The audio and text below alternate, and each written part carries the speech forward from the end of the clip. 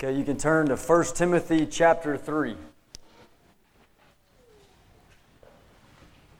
We've been coming through the book, this letter of 1 Timothy together. Today we land on chapter 3, verse 14 through 16. Let's pray together. Everybody lean in with me and let's pray together and ask the Lord to help us. Lord, I pray that you would let the fear of you fall on this place. That you would grant us your presence. Holy Spirit, that you would come. God, that you would rend the heavens and come down. That not only the mountains would quake at your presence, but so would we.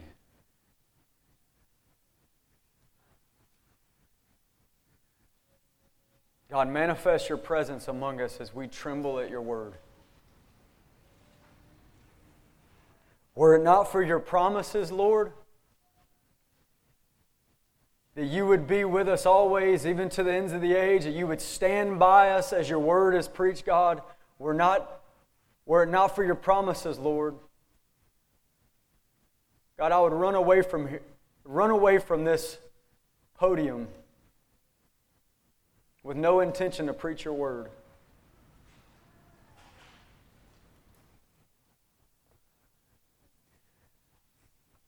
But Lord, you've given us your word. And your word you've told us to preach. God, I pray for every hearer, Lord, that you would let a sobriety fall on this room. That every person would take heed how they hear. You said that you look on those that are crushed in spirit and who tremble at your word. God, let us be those people before you today. Let us be those people trembling at your word.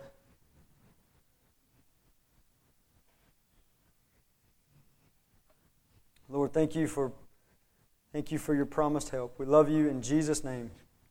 Amen. All right, we come to some very, very important verses. Here we have the theme verses that frame the whole letter that we've been studying. So, you ask the question, Paul, why have you written this letter? 1 Timothy, why have you written this letter? Well, here's the answer.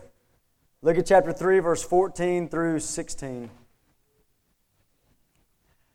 I hope to come to you soon, but I'm writing these things to you so that if I delay, you may know how one ought to behave in the household of God, which is the church of the living God, a pillar and buttress of the truth. Great indeed, we confess, is the mystery of godliness. He was manifested in the flesh, vindicated by the Spirit, seen by angels, proclaimed among the nations, believed on in the world, taken up in glory. Paul, why'd you write this letter? Well, this is the church order letter.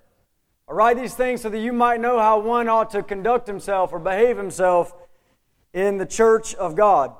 And it may be more accurate to say the local church order letter. This is the local church order letter. Do you understand the difference or the distinction between universal church and local church? You understand that distinction? And let me try to give an illustration. I don't give illustrations much, and you might be fixing to find out why. Do you know what the largest living organism on the planet is? The largest living thing on earth. And maybe you got some big, massive sea creature in your mind, but it's actually the honey mushroom, also known as the honey fungus. Now, it's in the Blue Mountain. If you go to the Blue Mountains of Oregon, this honey mushroom covers 3.7 square miles. One living organism. Now, if you go there, you go to the Blue Mountains, you try to see it, it'll be pretty much invisible to you because it's underneath the ground. Its root systems connect this one living thing underneath the ground for 3.7 square miles. Now, what you will see if you go to the Blue Mountains is every now and then you'll see a little popping up of mushrooms here, which is an expression of that massive one organism. You'll see a little popping up of some mushrooms over here, and a little group of mushrooms over here on a tree, and a little group of mushrooms over here scattered throughout the place. Now, this is like the church. You have the universal church, which is one worldwide body of Christ made up of all Christians of all time, connected to one another in the unity of Christ. And you have the local church, which are the visible expressions of that church that pop up over here, and a group of Christians that are the local church over here, and a group of Christians that are the local church over here. I know I just compared the church to a humongous fungus, but I hope it sets in your memory. Universal versus local. Now, 1 Timothy is about it's about local church order. Now, why do I say that? Chapter 1, it speaks about that local church in Ephesus and about its doctrine, watching out for the doctrine of that church. Chapter 2, it speaks about the corporate prayer meetings of the church. The universal church has no corporate prayer meeting. Local churches do. It speaks about in chapter 3 the elders of the local church. The universal church doesn't have elders. A local church does. It speaks about the deacons in chapter 3 of the local church. The deacons of the local church. The universal church does not have deacons. The local church does. And what we see here in verse 15 is this letter is about how one ought to behave themselves in the local church. Like the church at Ephesus or like Grace Community Church. So brothers and sisters, I want you to hear this as the local church order letter. And this is urgent. It's very urgent that you understand this. Think about the urgency that's in the Apostle Paul here. He says, I plan to come to you soon. I'm urgent to get to you. He is wanting to get to them soon, it says in verse 14. But he says, look, if I have to delay, in case I have to delay, I'm going to write this letter to you that you might know how one ought to conduct themselves in the local church. This is an urgent matter, according to the Apostle Paul. And it should be urgent to all of us. If you look around you, you look at the state of the church and our culture, it's been blasted by false conversion. It seems to be given over to the creativity of men rather than what saith the Word of God. Then you would know this is a very urgent matter. What does the Scripture say about our behavior in the local church? Now, I want to say three things. About the church in light of this passage. Three things about the church in light of this passage. And the first thing I want to say is this. Written words matter.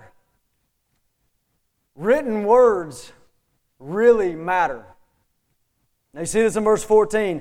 He says, I am writing these things to you. I'm writing. He's writing these things. Brothers and sisters, written words matter. God has given us His written word. Written words sitting in your lap right now. Think about the way the author of Psalm 19 speaks about these written words.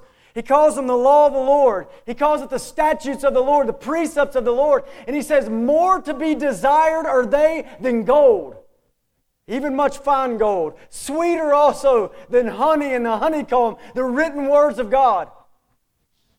Think about how the author of Psalm 119 speaks about these words. Oh, how I love your word. It's my meditation all the day long. The written words of God, beautiful gift to us from our Savior. Written words matter, and we ought to trust them. Do you trust the sufficiency of the written words of God? Psalm 19 verse 7 says, the law of the Lord is perfect, transforming the soul. That word perfect means complete. The Word of God is complete. It's not lacking anything. It's full, it's whole. It's all that you need for your soul's needs. It's the law of the Lord which is perfect. It lacks nothing in any of your soul needs. It's the sufficient Word of God. Now, many people pay homage to this doctrine of the sufficiency of Scripture. But if you look at their life, you wouldn't know they believe it. Do you believe in the sufficiency of Scripture? What would a person's life look like if they sincerely believed that these words are sufficient for my soul and sufficient for this church? What would their life look like? Everything they do, everything they believe will be connected to this Word. They would refuse to lean on their own wisdom or the wisdom of men disconnected from God's Word. They would refuse to lean on it. 2 Timothy 3:16 says, all Scripture is breathed out by God. Now many people know that verse, that's verse 16. But not as many know verse 17, where it says, so that, these words are breathed out by God, so that the man of God might be complete and thoroughly equipped for every good work. Is there a good work out there? The Scripture thoroughly equips you for it because it's sufficient. It's the sufficient Word of God. Somebody says, well, the Scripture can't prepare you for this work. Okay, must not be a good work. Must not be a good work. Because it says, so that the man of God might be complete and thoroughly equipped for every good work. The Scripture is sufficient. Proverbs chapter 3, verse 5. Again, many people know this verse. Trust in the Lord with all your heart and lean not on your own understanding. Brothers and sisters, don't lean on your own understanding. Lean on His understanding in His Word. Trust the Lord. Don't lean on your own understanding. Many people know that verse, but what about the next verse? It says, in all your ways acknowledge Him. So where do we apply the sufficiency of Scripture? In all your ways. In all your ways. Do you believe the sufficiency of Scripture? Now there are common areas of our lives where people who confess this doctrine, the sufficiency of Scriptures, tend to hit the eject button. Some of these areas would be areas like parenting. Parenting. Scripture is not sufficient to tell you how to be a parent. You need to go grab some advice from a professional somewhere that knows something that God's Word doesn't tell us. Or another area would be money. Ignore the wise Scripture and what it says about money, but go find a wise financial advisor. Or counseling. The Scripture is not enough for your soul's needs. You need godless secular psychology. You could go on and on. Missions, even missions today. The church is full of world mission strategies that come from the mind of created men rather than the words of God. Shouldn't we just do what He says? Shouldn't we trust the sufficiency of Scripture? And you could go on, common areas, but here's one common area where the sufficiency of Scripture tends to not be applied, and it's the local church. It's the topic of this letter, 1 Timothy, the local church. It's the local church. Now, has God left us in a fog about what the local church is and what the nature of the local church is and what the church is to do and how you're to connect to the local church? Has God just left us in a fog? Just figure it out for yourself. Just be pragmatic. Just do what works. Is that what God has done? No. Chapter 3, verse 14 through 16, he says, I write these things that you might know how to conduct yourself in the house of God, which is the church of the living God. We haven't been left in a fog. 1 Timothy is beautiful light from God about the nature of the church and the practice of the church. We've got other places in Scriptures as well. But 1 Timothy is certainly beautiful light from God. So the first thing that I want us convinced of as a church is, brothers and sisters, written words matter. These written words, the written words in the book that's in your lap, they matter. God's given us a biblical standard for His church. A standard for the church that did not come from culture. It doesn't come from creative men, creative pastors. It comes from God's Word. And it's important. We have a whole letter in God's Word, 1 Timothy, devoted to this topic. Brothers and sisters, this is important. Written words about the local church matter. Now, the second thing I want to say is this. The life of a disciple of Jesus ought to be a church-shaped life. The life of a disciple of Jesus ought to be A church-shaped life. Again, verse 15. This letter is about how, what does it say?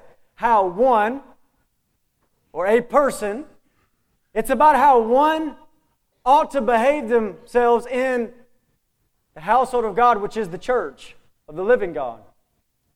So, this verse tells me that the life of a disciple of Jesus should be a church-shaped life. This is telling you how one ought to behave himself or conduct himself in the church of God. We have instructions about this.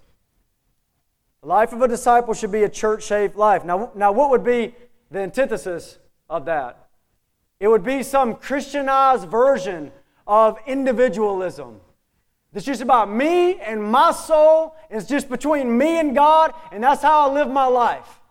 You know, show up at church on Sunday, but otherwise, it's just about me and God. This Christianized but unbiblical, not found in the Scriptures version of individualism. Now think about what the rest of the New Testament, think about the epistles of the New Testament. Over and over again, they're addressed to churches. Not just the individual, but they're addressed to churches. And they lay out the doctrine of Jesus Christ at the beginning of most of those letters. And then when it gets practical, when those letters turn practical, what do we usually see? We see stuff like forbear one another in love. We see love one another. We see be hospitable to one another. What we see is the practical corner is turned in God's Word in these letters is this one another type stuff, because the life of a disciple should be a church-shaped life. A church-shaped life. Chapter 3, verse 15, it does not just say, I write so that you might know how you ought to behave. Period. It doesn't say that. It says, I write that you might know how you ought to behave in the household of God, which is the church. Which is the church. So when you're considering the spiritual health of an individual soul, what should be on your mind about the spiritual health of an individual soul? Do they love Jesus? Are they growing in their love for Jesus? Amen. That's important. Are they digging into the Word of God? Do they love the Word of God? Are they digesting the Word of God? Yes and amen. That's important about the spiritual health of an individual. Do they love prayer? Are they walking with God in the secret place of prayer? Amen. That's important. But listen, do not neglect this. Is their life a church-shaped life? That they're a part of the body of Christ, that they're hooked in, locked arms with the people of God. That they're growing in their love for one another. That they're a part of the relationships in the church and the decisions of the church, and on it could go. Is it a church-shaped life? Now, third thing I want to say, connected to this passage and about the church, is this. Healthy churches are churches that are growing into their identity as the family of God and the dwelling place of the living God who uphold truth. So healthy churches are churches that are growing into their identity as the family of God, the dwelling place of the living God who uphold the truth. Now, why do I say this is the identity of the church? Where am I getting those three aspects from of the identity of the church? Well, I get it from verse 15. Verse 15, it says, the household of God. You see that? How we ought to conduct ourselves in the household of God. Now, that's referring to God's family. When you hear household of God, you should hear it's a warm statement. It's very warm about the family of God, about brothers and sisters in Christ with the same Father. The church is called the household of God. If you go up to chapter 3, verse 4, and chapter 3, verse 12, an elder and a deacon, they must manage their household well, having their children in submission with all dignity. Same word here, same idea, that this is talking about the family of God. So the church is called very warmly here, the family of God. Brothers and sisters, saved by Christ, adopted in and given one Father together. That's the family of God. Second thing I said about this identity is the dwelling place of the living God. We'll keep reading. It says, the church of the living God. the church of the living God. Why does it say living God? It's contrasted with, He's not dead. He's not like these dead idols. He is the living God. He is alive. The church is not a historical society. We don't just remember a bunch of stuff that happened in the past, but we worship a God who is alive now, in real time. He's our living God, and we're the church, not of historical God only, but the living God. Our God is alive. He's risen. He is not dead. We're the assembly of people under a God who is alive. So the household of God is family. The church of the living God, we're His dwelling place. He is alive. And third, again, right here in verse 15, it says, a pillar and buttress of the truth. A pillar, the church is called a pillar and buttress of the truth. The truth. John 17:17, Jesus said, sanctify them by your truth. Your word is truth. Sanctify the Father, sanctify them by your truth. Your word is truth. The church is the pillar and buttress of the truth. We're truth defenders and truth proclaimers. That's what the church is, the family of God, the dwelling place of the living God who uphold the truth of God. So healthy churches are growing into these aspects of who we are. Now, do you see how important the local church is? Just from reading these three titles of the church. Do you see how important the church is? It's the family of God. It's where God lives. These are the ones that uphold and defend and proclaim the truth. You see how important the church is. And Satan certainly does. And that's the reason why Satan seeks to attack the church and ruin the church and deceive the church. You go read Revelation chapter 12. In Revelation chapter 12, verse 12, it speaks about Satan as one who has great wrath because he knows that he only has a short time. It says that he goes to make war against the saints of God, those who keep the commands of God and have the testimony of Jesus Christ. Satan hates the church and he wants to trip her up, ruin her, and deceive her. Satan knows how important this is. He knows this is the family of God, the dwelling place of the living God who uphold the truth. And so, Satan is happy when one of these or more, but at least one of these aspects of the local church is neglected. That makes Satan very happy when just one of these aspects of the local church is neglected. So I want to give some examples of what it would look like for a church to neglect one of these aspects. My first example is this. A church striving to be family, but to the neglect of the truth. Because you know the truth might divide the family, right? So they're trying to be a family, but to the neglect of the truth. Now, a church like this is usually marked by what I call community gone wild. Community. Everything's about us cultivating community. The pastors are community cultivating experts. All about community. And they really got to flip. They really ought to concentrate on what Jesus did, which is love one another, and it creates community, rather than trying to create community so they can love one another. They're striving to be family, but to the neglect of the truth. These kind of churches are usually marked by a low view of sound doctrine, but a really high view of just doing life together. They're marked by elaborate, segregated small groups to meet everybody's community needs. You got old people small group, young people small group, and the businessman small group, and the homemaker small group, and everything coming together. These elaborate things, they're marked by that to meet everybody's community needs. They're also marked by sermons that are short, got to be short, inspiring, and of course they need to be very relatable. The church has gone community going wild to the neglect of the truth. Let me give another example. A second example would be the truth warrior church that neglects the living God. Now these people, they will go to war for the truth, mainly on social media. but they'll go to war for the truth. They take seminary classes for fun. They love doctrinal discussions about what God has done in history, and we commend them for that. But it's like they've left their God in history. It's like He's not the living God who is alive now, even as we speak.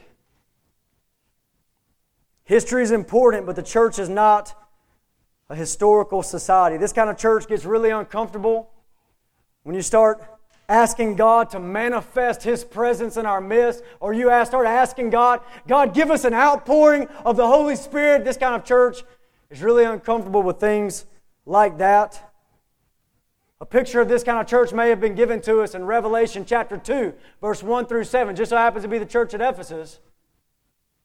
In the picture of that church, it says, Jesus says, I commend you in this, that you hate certain false doctrines, you're truth warriors. I commend you in this, that you tested those that say they're apostles and they're not, and you found them to be liars. They're truth warriors. But he said, but I got this against you, and you need to repent. That you abandon the love. You abandon the love that you had at first. The truth warriors that have neglected the living God. These churches are usually marked by a praiseworthy concern for the truth. Praise God for that. But they're typically very weak in prayer and fasting, very weak in zealous evangelism, very weak in passionate worship, because they don't live as if He's still alive. They live as if He once was. Now, a third example I'll give as a church that has neglected one of these aspects. Third example would be the Encounter God on Sunday church that neglects the rest of the week. Now, they want to experience God. They want to experience God on Sunday. And then they neglect the rest of the week. They want to experience God, but they seek it by their own means and carnal means. They seek it by light shows and fog machines and a popping band, and you could go on. And they seek this experience of God that's produced from their own flesh. But what about the rest of the week? What about the family of God? What about locking arms with people for the mission of God? Maybe they should spend less money on the Sunday experience and more money on the all nations mission of God. What about rejoicing with those who rejoice and weeping with those who weep? They seek an experience on Sunday, but they neglect the family of God the rest of the week. So Grace Community Church, with these three titles that are here in verse 15, the family of God, household of God, the church of the living God, and the pillar and buttress of the truth. Let's not neglect any of these aspects, but let's grow in every single one of them. Now, how can we do that? How can we grow in these ways? Now, listen to me closely. There's no top-down strategy here. There are no programs to put in place to cause us to grow as a church in all three of these aspects. Pastors are not event planners. They're not program sustainers. Ephesians 4, 11, and 12 says they're supposed to be equippers of the saints for the work of the ministry. So there's no top-down strategy here to cause us to grow in these three aspects. But growth will happen when each individual member of Grace Community Church gives himself to these concerns, gives himself or gives herself to these things as each individual member goes after this. Now that's what it says here, right? It says, I'm writing, Paul says, verse 15, I'm writing of how one individual ought to conduct themselves in the local church. So let me do this. Let me give some personal exhortations that I hope would encourage us to grow in these three aspects. And I want to give them to you in the form of self-examination questions. You can take these questions home with you and get on your knees before the Bible, before God, and ask Him to grow you in this. But here's some personal exhortations. Number one, brothers and sisters, hear the question. How are you behaving, as it says in verse 15, how are you behaving as a member of the household of God? As a member of God's family, brothers and sisters with one Father, how are you behaving as a member of the household of God? Now, many of you are experiencing this, in this church, you're experiencing this family-like love. Well, man, your best friends in the world, these close, intimate relationships are in the body of Christ, and there's this sharpening that happens with the body of Christ, and this care for one another. And you know that when you fall, brothers and sisters are there to pick you up. A lot of you are experiencing that, and praise God for that. Here's my exhortation to you, Philippians 1:9. Paul's talking to the Philippian church, and he says, I have affections for you with the affections of Christ, and my prayer for you is that your love might abound more and more. Many of you are experiencing this family-like love in the body of Christ. Listen, abound more and more. You can grow in it. You've not arrived. Be more intentional in your love for the body of Christ. Be more sacrificial in your love for the body of Christ. Grow in it more and more. Now, for some of you, this is not your experience. This family-like love is not your experience. And here's my exhortation to you. My exhortation to you is to move towards it. Move towards it. There are no shortcuts here. You must strive towards that. God wants you to strive towards this family-like love and connection with the body of Christ. So I would exhort you to be moving towards it. Well, how do you do that? Look, when the church meets up, when the church comes together, whether it be on a Sunday or whether it be in those fellowship groups if you're able, when the church gathers together, be there. You can't have intimacy without proximity. Be there. Be with the people of God. Hebrews 10 says, don't forsake the assembling of yourselves together, as is the habit of some. Show up early. Linger late if you can with the people of God. 1 Peter 4:9 says, be hospitable to one another without grumbling. Brothers and sisters, move toward it. Be hospitable. Have people into your home. Get to know them. Encourage them and be encouraged. Be on the offense. Be so much on the offensive of digging into the body of Christ and pouring yourself out for them that you don't even notice it when people don't talk to you. Be on the offensive and pray. Take out that membership list and pray. You'd be surprised how much as you pray for the body of Christ, even people you don't know that well, you'd be surprised how much your heart is warm toward them. You'd be surprised. Second exhortation, through a question. How are you behaving as a member of the church of the living God? The second aspect. How are you behaving as a member of the church of the living God? I love you. You go read Exodus 40. And you've just gone through all these details, lots of details about the building of this tabernacle. But you get to Exodus 40 and guess what? Just a building. It's just a building. Until it says, and the cloud came down and the glory of the Lord filled the tabernacle. It's just a building until the living God dwells there. Brothers and sisters, don't you want this for Grace Community Church? That we would be the church of the living God.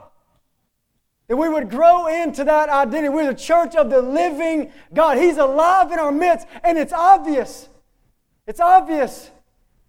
Don't you want that for this church? 1 Corinthians chapter 14, verse 25 speaks about a church gathering. And it says unbelievers come in. And when the unbelievers come in, they fall down on their face. And they fall down and they say, God is truly among you. Don't you want that for your church? It's obvious, man, God is in the midst of these people. The living God is in the midst of these people. So here would be my exhortation. Pray things. Pray things like Luke 11, verse 13. It says, if you being a father and evil know how to give good gifts to your children, how much more will He give the Holy Spirit? How much more will the Father give the Holy Spirit to those who ask Him? Pray things like that. Oh, Holy Spirit, come in our lives and in our midst. Pray things like Isaiah 64:1. Oh God, that you would rend the heavens and come down, that the mountains might quake at your presence. Pray things like Isaiah 44 verse 3, where it says the outpouring or the pouring out of the Spirit of God. God, pour out your Spirit in this place. Pray things like that. Strengthen this church in the things that put the living God on display. He's not just a God from the past. But strengthen this church in things that put the living God on display. Strengthen this church in prayer and fasting. Strengthen this church in passionate worship to God, because we don't just sing songs about God, we sing songs to God in His presence. Strengthen this church in zealous evangelism, because our God is still on mission and our God will complete His mission and we get to be a part of it. That's alive. That's alive. Third, personal exhortation through a question. How are you behaving as a member of the pillar and buttress of the truth? Now these are construction terms, okay? The buttress holds it firm. The wall won't fall down because the buttress holds it firm. And the pillar holds it high so everyone can see. The church is the pillar and buttress of the truth. The church is that which holds the truth firm and holds the truth high for all to see. We are truth defenders and we are truth proclaimers. How are you behaving as a member of the church, which is the pillar and buttress of the truth? Now, who does it say? Think about it. Who does it say here are truth defenders and truth proclaimers? Does it say pastors? No. Does it say seminary professors? No. What does it say? It says the church, which is the pillar and buttress of the truth. This is a call for every member of the church. Listen to me, every single member of the local church to love the truth of God. Psalm 119:97. Oh, how I love your law. It's my meditation all the day long. It's a call for every single member of the church to delight in the truth. Psalm 119 verse 35. Your commandments, which are my delight. To know the truth. If you've been through our membership classes, you remember that 3 a.m. knowledge. Are you growing in your knowledge of the truth? Is your 3 a.m. knowledge increasing? That 3 a.m. knowledge, that's that knowledge, that the things that you know. If at 3 a.m., middle of the night, 3 a.m., your wife pokes you in the ribs and wakes you up, it says, what's your phone number? You know it like that. Are you increasing in your knowledge of the truth, that you know the gospel, you know the Word of God with that 3 a.m. type knowledge? It's just there, planted deep in your soul. We must be defenders of the truth. We must be, each one of us, proclaimers of the truth. Let me try to drive this in with somebody that can say it better than me, with Charles Spurgeon. He says it like this. Oh, that you and I might get into the very heart of the Word of God and get that Word into ourselves. As I've seen the silkworm eat into the leaf and consume it, so ought we to do with the Word of the Lord. Not crawl all over its surface, but eat right into it till we've taken it into our inmost parts. It is idle merely to let the eye glance over the words or to recollect the poetical expressions and the historic facts, but it is blessed to eat into the very soul of the Bible until at last you come to talk in scriptural language. And your very style is fashioned upon Scripture models. And what is better still, your spirit is flavored with the words of the Lord. I would quote John Bunyan as an instance of what I mean. Read anything of his, and you'll see that it's almost like reading the Bible itself. He had read it till his very soul was saturated with Scripture. And though his writings are charmingly full of poetry, yet he cannot give us the Pilgrim's Progress, that sweetest of all poems, without continually making us feel and say, why, this man is a living Bible. Prick him anywhere. His blood is Bibline. The very essence of the Bible flows from him. He cannot speak without quoting a text, for his very soul is full of the Word of God. I commend his example to you, beloved.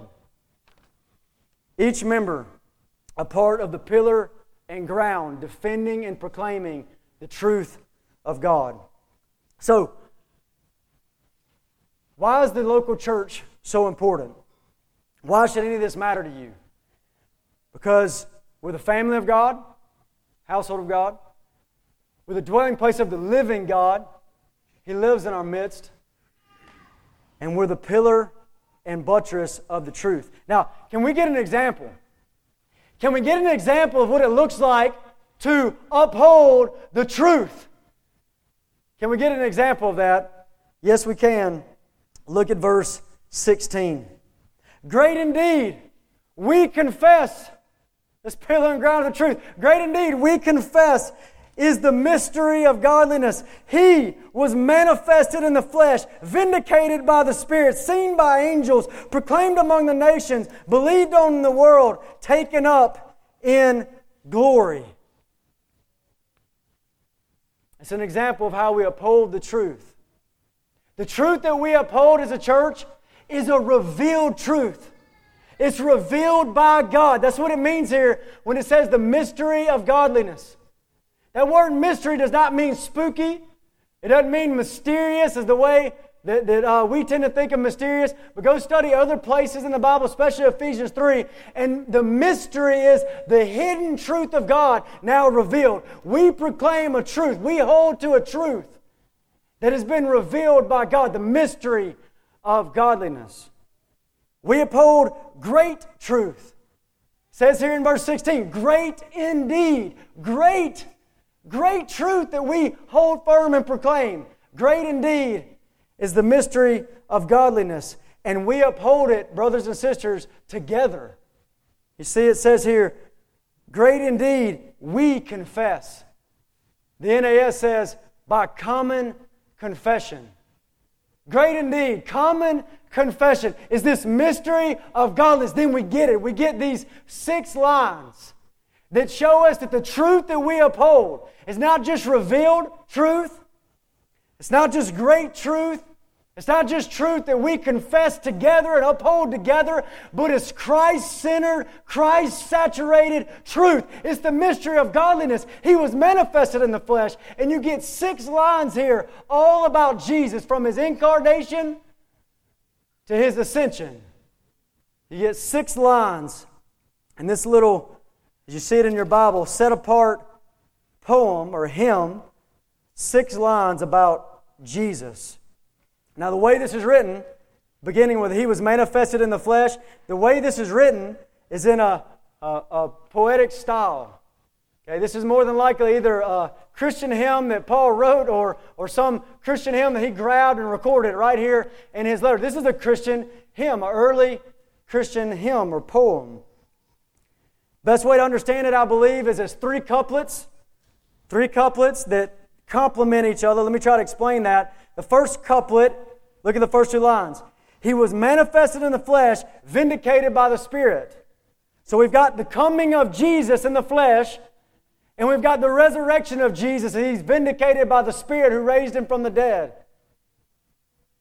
We got the coming of Jesus and the resurrection of Jesus with His apparent death in between. Next couplet. Seen by angels, proclaimed among the nations.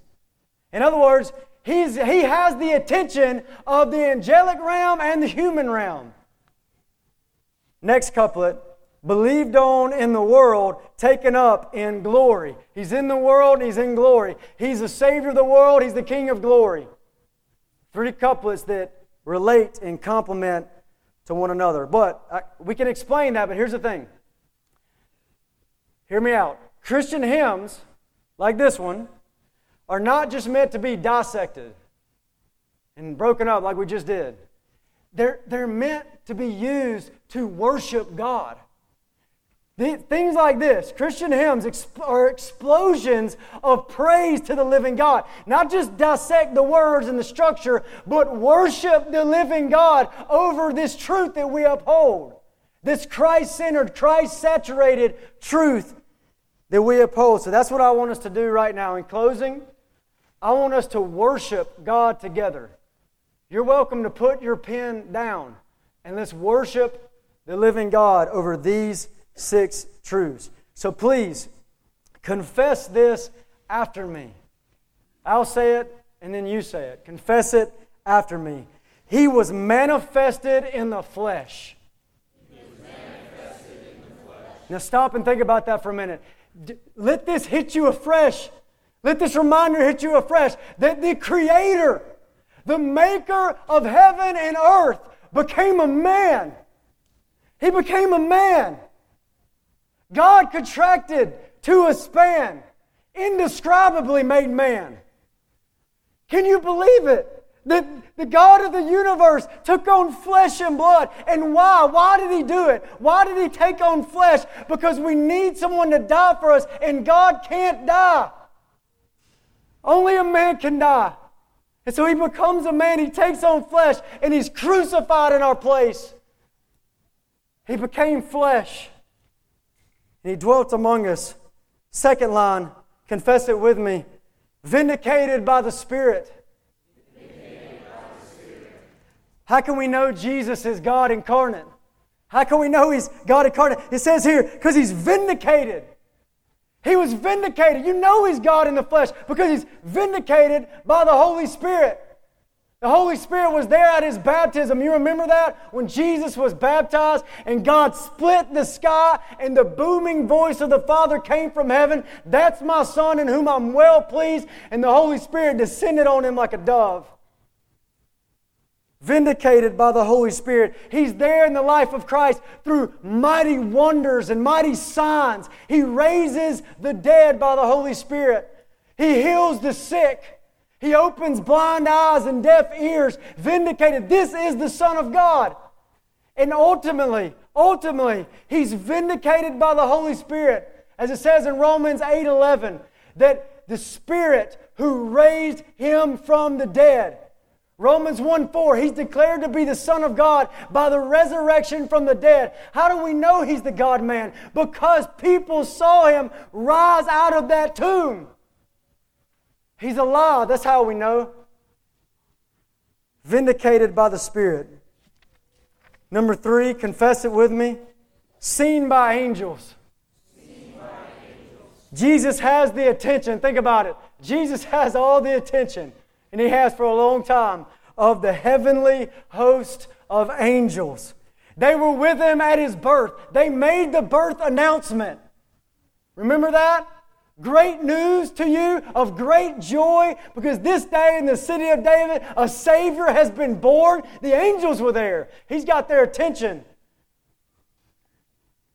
They were ministering to Him when He was tempted. You remember 40 days in the wilderness being tempted by Satan. And Jesus goes into that temptation. He's being tempted just like me and you. And yet He defeats Satan once and again. Defeats his temptations. And when it's all over, the angels come and minister to Him. He's got the attention of the angels. He had angel eyes on Him when He was in Gethsemane. Remember, He's in Gethsemane before He goes to the cross, and He's sweating great drops of blood, and He's filled with anxiety because He knows that He's about to go to the cross. And what that means is He's about to absorb the wrath of the Father for people like me and you. And after He endures in Gethsemane, it says the angels come and minister to Him. Their eyes were on Him at the cross as He was crucified and wounded for our transgressions. Their eyes were on Him at the resurrection when He rose from the dead. There were even angels there at the empty tomb to tell people like me and you that are hard-headed and unbelieving that He's risen indeed. See the place where they laid Him?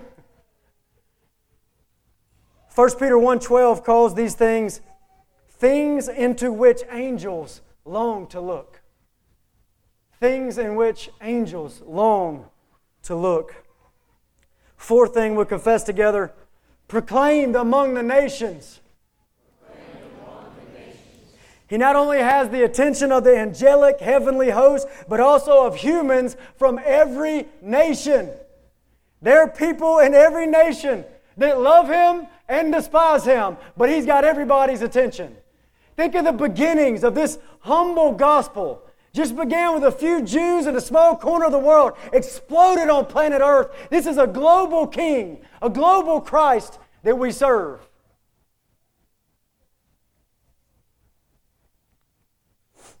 Revelation 5 says, "Worthy is the Lamb who was slain to receive glory and power and honor." And then, you know who's singing that? Worthy is the Lamb who was slain. You know who's singing that in Revelation 5:9? It says people from every nation, tribe, and tongue, people, language. He's an all nations king. Fifth confession, believed on in the world. Not only is he proclaimed among the nations, but he's believed on among the nations. He's believed on in the world. And those who believe on him are saved. So he's believed on in the world, meaning he's the Savior.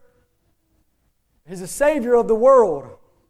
He's a worldwide Savior. He's believed on in the world. He's Savior of the world. In other words, Jesus is not some little village God that the nations heard about and then forgot.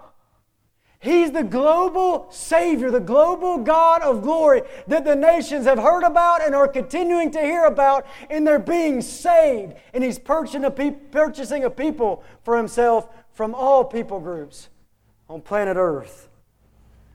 1 John chapter 4, verse 14, it says this, "We have seen and testify that the Father has sent His Son to be the Savior of the world."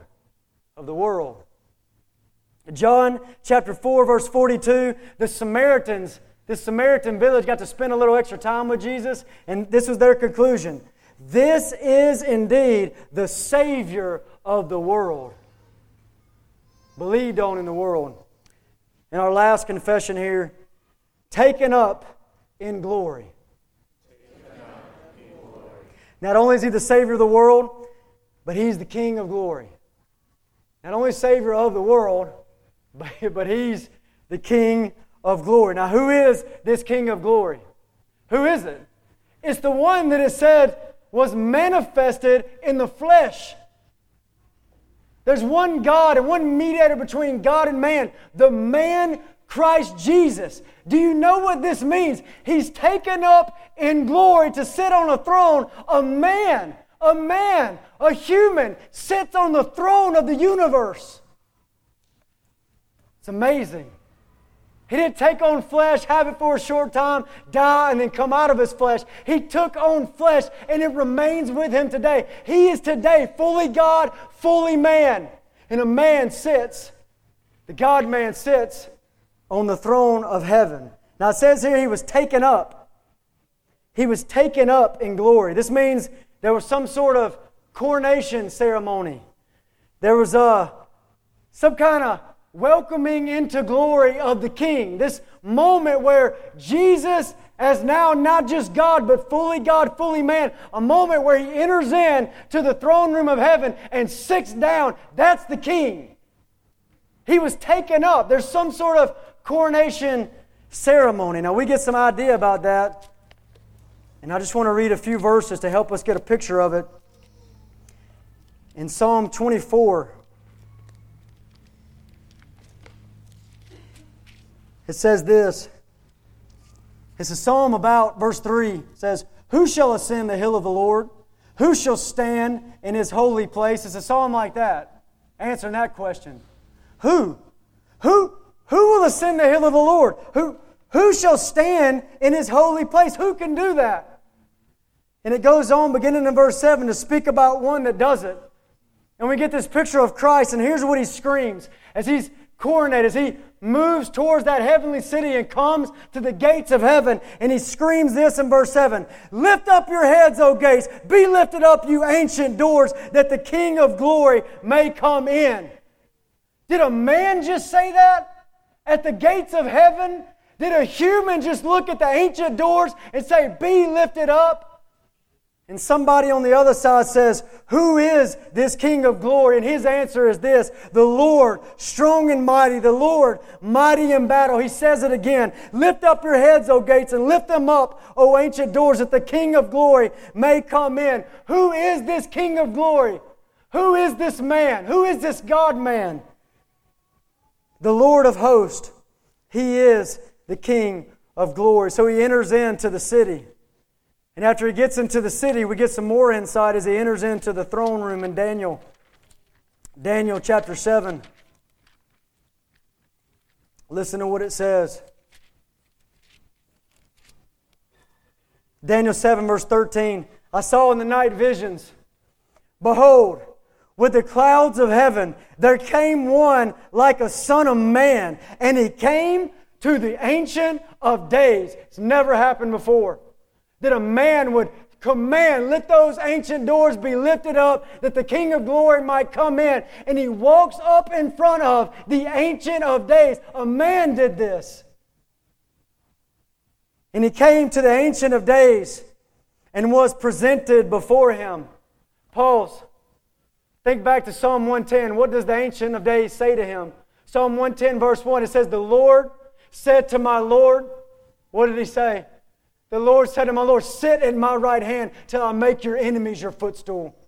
Sit at my right hand till I make your enemies your footstool. And so he sits down, and look at what it says in verse 14. And to him was given dominion and glory and a kingdom that all peoples, nations, and languages should serve him. His dominion is an everlasting dominion which shall not pass away. His kingdom one that shall not be destroyed. That's the King of glory, the Lord Jesus Christ. Grace Community Church, we are His church. We're His family, the household of God. We're the dwelling place of the living God, the church of the living God, and the pillar and buttress of the truth.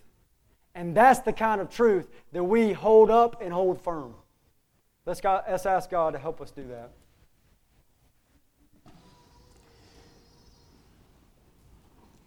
Father, thank you again. Thank you so much, Lord, that we can come before you and ask you for help, Lord. And thank you, God, that as we do that, we can be full of faith that you're so quick to help us, Lord. We believe your word. Our help comes from the Lord who made the heavens and the earth. That you, God, are our refuge and our strength, a very present help in trouble. Well, God, we need help. Be our help, Lord. We want to be faithful as your church. God, grow us, please, as a family. God, I pray that you would grow us in love and intimate, close relationships, God, for your glory. Let us grow into this identity as brothers and sisters in Christ. And God, for any among us that feel distant or feel like they're not experiencing this kind of love in the church, God, help them. Open their eyes, God, to reasons why and ways that they can move forward. And please, God, help them. Grant them by your grace those relationships. God, help us to grow as a church, the church of the living God. You are our living God. And Lord, I pray that you would manifest your presence in our midst, Lord. That you would dwell among us in such an obvious way that even the unbelievers bow down and say that you are truly among us. God, help us to grow as the pillar and the buttress of the truth. God, I pray, Lord, that you would make us warriors for the truth. Make us happy warriors for your truth, Lord. Cause us to love your word and delight in your commandments. Cause us to know your word and defend it and proclaim it, Lord. Fill our hearts with zeal. Open our eyes to anything that hinders us in that. And Lord, we worship you. We worship you. Lord Jesus, we worship you. You are our King, manifested in the flesh, ascended on high. You're our King, and we submit to you. We love you in Jesus' name. Amen.